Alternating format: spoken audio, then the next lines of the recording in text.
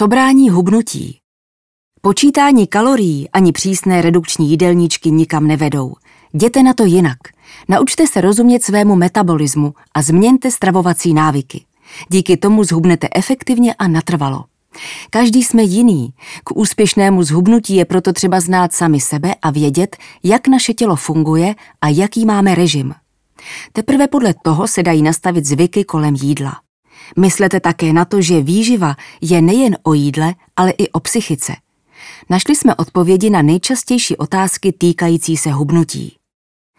Nemusíte nutně počítat kalorie, ale je dobré si porovnat, kolik energie přijímáte a kolik vydáváte. Mnohem důležitější je vnímat výživu komplexně a myslet na to, že jídlo je víc než jen soubor cukrů, tuků a bílkovin.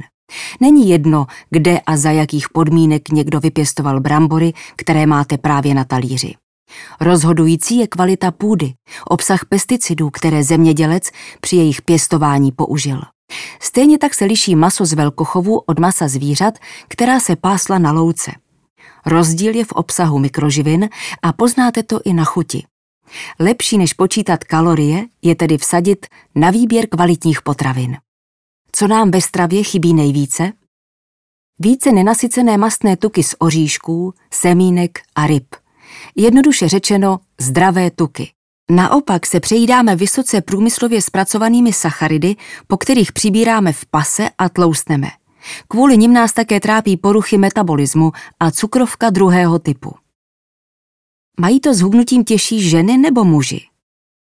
Ženy to mívají těžší, ale mohou si za to sami. Od mládí totiž trápí tělo nesmyslnými dietami, které vedou ke zpomalení metabolismu. Časem se tak vlastně můžete prohubnout až k obezitě. Muži svoji nadváhu obvykle začínají řešit, až když mají nějaký zdravotní problém nebo jim břicho začne bránit v pohybu. Díky tomu, že jejich metabolismus není zdevastovaný dietami, jim pak hubnutí jde obvykle lépe než ženám. Jak začít s hubnutím? Má-li člověk trávení zničené půsty a dietami, je důležité začít jíst a podpořit přitom svaly, nasytit je bílkovinou a ideálně se k tomu začít hýbat. Pomáhá i pravidelnost v jídle. V první fázi je důležité překonat nepříjemné pocity spojené s novým režimem. Naučit se jíst mnohem víc, než jste byli zvyklí s cílem zhubnout, může být zvláštní, ale nemějte obavy. Zpočátku většinou dojde k mírnému nárůstu hmotnosti o 2 až 3 kila, pak metabolismus naskočí a váha jde dolů. Kolik jídla a jak často mám jíst? Za den bychom měli sníst 1 až 1,5 kg jídla rozloženého do 3 porcí. Čísla jsou však orientační, je důležitější, co jíme, než kolik to přesně váží. Ne každý je nastavený na takto velké porce a ne každému vyhovují dlouhé intervaly mezi jídly. K vyprázdnění žaludku většinou dojde po 2,5 až 3 hodinách. Záleží na skladbě stravy, kdy se začne ozývat pocit hladu.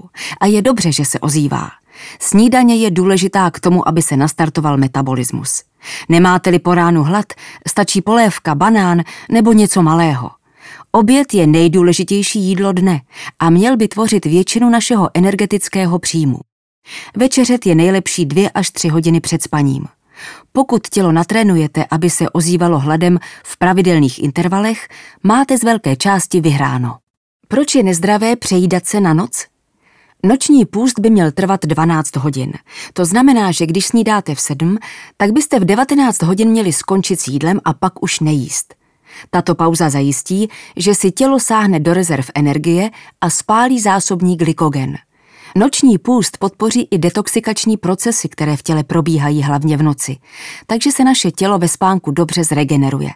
Naopak, když se celý den odbýváte a po příchodu domů do sebe naházíte všechno, co zrovna najdete v lednici, nejenže do sebe nekontrolovaně dostanete spoustu nutričně ne zcela vhodných potravin, ale ještě se vše, co jste snědli, přes noc uloží do tukových zásob. Jakou roli hraje při hubnutí pohyb? Pohyb je důležitý. Cítíme se po něm skvěle. Pomáhá nám tvarovat tělo, zachovávat svaly a zvedá nám sebevědomí. A také reguluje náš metabolismus. 1,5 hodiny pohybu denně zajistí, že se vyprázdní zásobní glykogen, provětrají se naše energetické zásobárny ve svalech a játrech a bude se nám lépe hubnout. Aerobní pohyb rozproudí lymfu a urychlí odplavování odpadků metabolismu z těla ven. Silový pohyb zase buduje svaly, což zvyšuje náš bazální metabolismus a přispívá to k lepšímu spalování.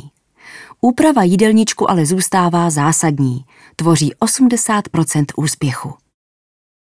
Proč lidé při snaze jíst zdravěji selhávají? Mnohdy protože na sebe kladou zbytečně velké nároky. Chtějí po sobě hodně, dávají si přílišná omezení, třeba zcela vyřadí mléko nebo lepek, i když nemusejí. To, co si odpíráme, v nás však zpravidla probouzí žádostivost a v tom je největší úskalí. Dodržovat cokoliv na 100% je obtížné, je lidské se občas přejíst nebo sníst něco, co do zdravého jídelníčku běžně nepatří.